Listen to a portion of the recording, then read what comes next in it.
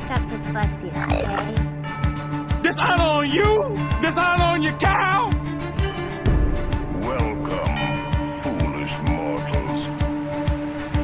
It is with deepest pride and greatest pleasure that we welcome you tonight. The reference here is very obscure. Welcome to the Obscure World of Disney. You're listening to the Obscure Disney Podcast. It's our belief that no detail is too small, no character cameo too short, and no quirk too strange to be celebrated. And with new episodes every Tuesday and Thursday, why not get an annual pass wherever you get your podcast from, or find us at obscuredisneypodcast.com. And see all of our fun patches at disneypatch.com. We're going to talk about a legend today. Legends? Legendary. Is this part of our Legend series? It sure. Why not? Legends. We recently talked about the Festival of the Arts going on at Epcot. And so I thought it would be fun to talk about a legendary Disney artiste. Oh, that's fun. Yeah. And it's one that a lot of people are familiar with, whether you know it or not. You already are familiar with Miss Mary Blair. Oh, yeah. She, her name gets thrown around a lot at Disney because she's iconic.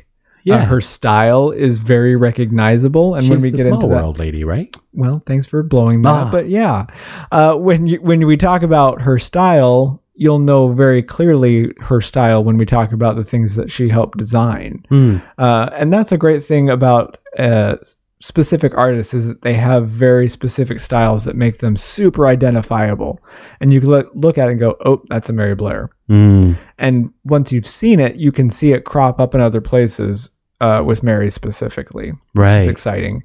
Mary was born in 1911. Oh, wow. So, long time ago. Taking us back, Miss Mary Blair. And she started out wanting to be a watercolor artist. Watercolors are a very specific style of discipline that takes a lot of finesse to get right. I'm not great with watercolors. Mine tend to bleed I think everywhere. everybody's do, don't they? Some they do it with purpose. The people that know what they're doing. Oh, okay. My watercolors just tend to smear on accident, Right. Because I'm not great at it. Because honestly, the art is it's a lot like the ones you get as a kid almost. Yeah, those dry little pancakey kind of things. They're not much better than that, it seems like. I have some higher quality ones that I have used, and the pigment is greater in some watercolors. Obviously, the ones that you give kids are kind of non-consequential, which are easier to clean up and things like that. Oh, that would make sense. But the higher pigmented stuff, I think, Stain the it's heck a little out bit of better. Yeah. Stain all your carpets. Stain things. So she started out wanting to be a independent artist, right? I think most artists think that they are going to do that. Right. It's difficult to do. It's like the only way to be an artist, I think, right? Like there are not many people that hire. I mean, I guess other than Disney. There are professional artists that do things for sure. But most artists, I think, have their own vision. And you don't want your vision compromised. You want to draw what you want to draw kind of thing. But unfortunately, things don't always work that way. And especially for Mary Blair, and her husband was also an artist during the Great Depression. Oh, geez. Very difficult to be an artist. Not a lot of people spending money on art. So they went to work for Disney. Oh, lucky them. Yeah. She was not overly thrilled with it because, once again, it was not her art. She was in the ink and paint, which means she had to trace other people's art constantly. Wow. Which was not her thing, for sure. And what's interesting about her story to me is that she quit. She quit Disney in 1941. She quit. Wow. She turned 30s and said, I'm out, y'all. No more of this nonsense, she said. Which I think is interesting because in a lot of cases, that would be the end of her Disney story and we would lose her to history from there. But the great thing about Mary is that her style was very outstanding. Right. People saw her personal work and thought it was really interesting. And some of the people that thought it was super interesting included Walt Disney, who saw her personal work and thought that she had a very unique voice when it came to her artwork. How funny. And then she's like, hey, I used to work for you. And he'd be like, really? See, and I believe back in the day, he probably would have known her. Even in passing, he would have known her because the studio was pretty small. Okay. So I think he probably would have known her at least a little bit. Yeah. That's nice to think. What a great thing that happened for Mary is that the government asked Disney to make some films. Oh, right. And in order to better make those films, they sent a group of people to South America to look around at the culture and the artwork down there. And for whatever reason, Walt thought, I'm going to call up Mary, who used to work here, and ask her to go down and do this exploration. Okay. So he sent Mary Blair and her husband on the trip to South America. Huh. If you've watched, I believe it's Saludos Amigos, you can see the group getting on the plane, and you can actually see Mary Blair on the plane heading to South America. I'm totally going to go back and watch that scene now. I want to see footage of Miss Mary. Miss Mary Blair, she helped work on Saludos Amigos and the Three Caballeros, which were the films that came out around that time. Oh, yeah. And she said that traveling down there helped define her style even more because she loved the bright colors that people used. Yeah, I can see that. And she had a great time down there looking at the really bright colors. And so her style changed a little bit to the point where she did heavy color blocking, where she didn't blend her colors. It was just heavy block color. Right. And it again defined her style even more to the point where people could point her out and go, for sure, this is a Mary Blair. For sure. And so Disney brought her back on after that point as a concept artist. Wow. Because of her great new style that she developed. So no longer working in animation. No, well, yes, she worked in animation. She worked as kind of as a concept artist, which means she would do paintings that would evoke the feeling that they wanted. She would do color studies to see how the characters should look and things like that. She worked on Cinderella. She worked on Peter Pan. Wow. Disney, after seeing her style, decided that they could make Alice in Wonderland because it was such a fantastic kind of world. So if I can see that. If you watch Alice, it's very Mary Blair. Pay attention to the coloring, where there's not a lot of blending. There are big swatches of color. Yeah, and sometimes even like color on color. So there'll be like two shades of green that are right next to each other. Right. It seems like. She was not afraid to put contrasting colors right up against each other, and for some reason for her it worked. And she do like a lot of designs in it too, almost like square triangles. Like there'd be very like, graphic kind of with geometric kind of things, and like the yellow square would alternate all the way up and stuff. Right. Yeah. It's a gorgeous style that goes to show that drawing a quote unquote super realistic object isn't always what people are looking for. Yeah. There are a great many people that celebrate different styles, which is, thank goodness, a great thing. Yeah. Because we got Mary Blair for it. And it's, the problems, I think, though, was that Mary Blair's style is very flat. Yeah, that's a very good point. You don't get a lot of depth. Movement. Yeah. And so when the artist would look at her art, they're like, well, yeah, we can take the colors and maybe the general shape, but we need to round this. We need to blend these things, And so I think that was probably frustrating for Mary Blair specifically to say, ooh, look, this is my style. And then have the artist go, well, we can't use that though, because they need figures that can turn. Yeah. Where hers tend to be very flat and a 2D kind of style. She would do great on the Lego movie or the Lego movie. Ooh, yeah, that's true. Interesting thing about Mary, she quit Disney again. She quit Disney in the 1950s after doing a couple movies. decided She sounds like an artist. she does. We're so temperamental. We really don't like being told no. Your creative criticisms are not welcome. Right. You know, I don't. This is all me. I'm not assigning this to Mary. I'm sure Mary was much better at it than I was. And so she quit again in the 1950s. Again, a moment where you would say, this is where we lose Mary Blair to her personal art style and her life after this. But Yeah. it's not where we lose Mary Blair for the Disney thing, which is crazy to me. She quit In the twice, and Disney keeps on bringing her back. That's crazy. It's great. I'm so happy for her, and I'm happy for Yeah, us. because the best is yet to come. Right. She has even more of a legacy after Alice and Cinderella and Peter Pan, because in the 1960s, Disney is working on a World's Fair. Oh, yeah. They've got 3 projects in full swing, and then they're requested to build another one. Mm. They're on a very heavy time crunch, and Walt remembers Mary Blair and says, that would work great for this thing that we want to build, which is It's a Small World. Aha, there we go. There it is. So in the 1960s, Walt brings her back on to design Small World.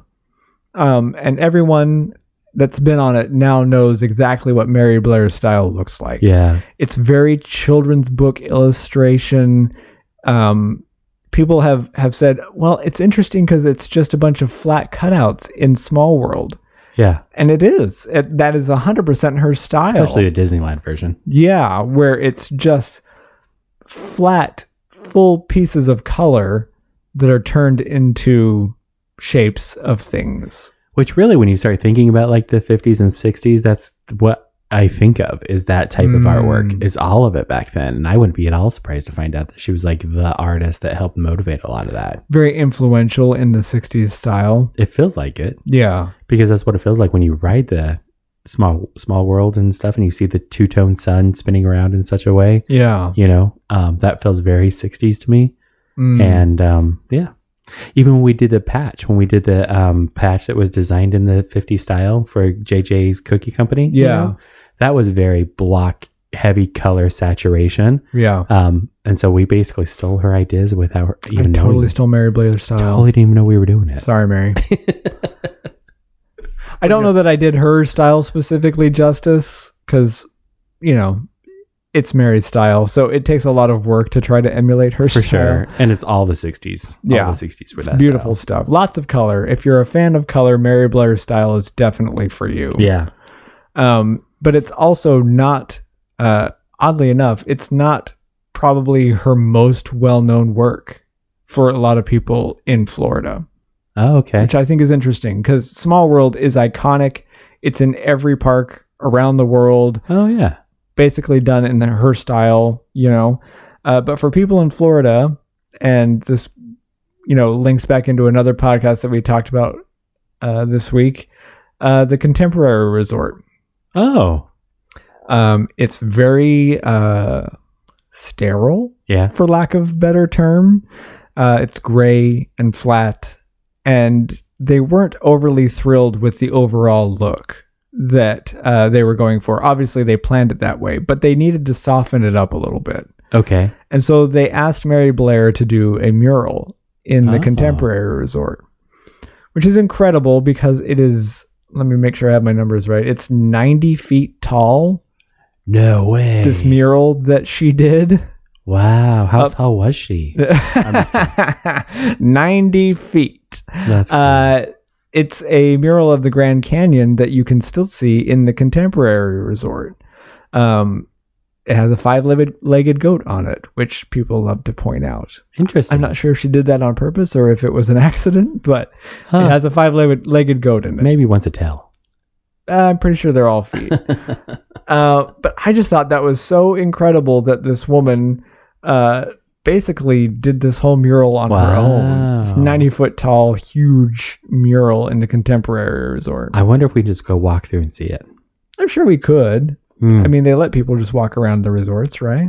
Yeah, that's true. They do. Yeah. So I would be interested to go and look at it. I've seen it on film. I've seen it in pictures and things like that.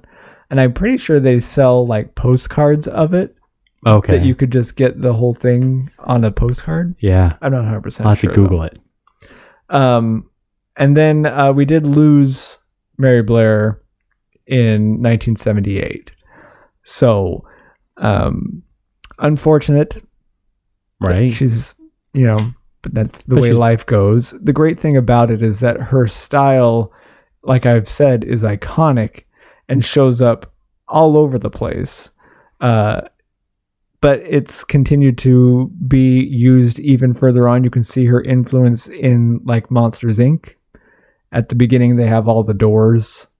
Oh yeah, in a very Mary Blair-esque style. very true. And they've started releasing a lot of merchandise with Mary Blair style art on it. And I'm trying to decide if, now that I'm thinking back on it, I'm wondering if it was like archive work that she had done, or if it's somebody else doing work in her style.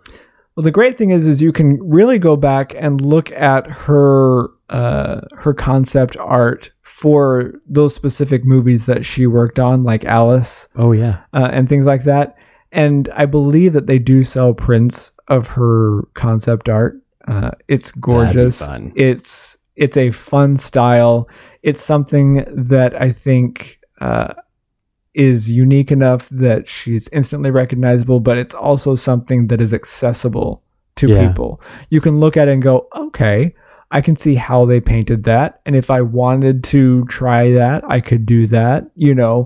Her painting style is vibrantly colorful and very simple as far as the overall image. It does almost invoke like a coloring book style image where you would just fully color in the block, and then some of it almost looks like it was made with a protractor and a ruler. Yeah, in some ways, very straight. But then lines. there's a lot of freestyle too, obviously. But I would almost say it's almost like a modernist impressionist style, where it's very minimal as far as subject, but then there's nothing very concrete and specific about it. It just has the suggestion of these looks, which is fun. It's a fun art look, in my opinion. Yeah, and her name's great. Good for her.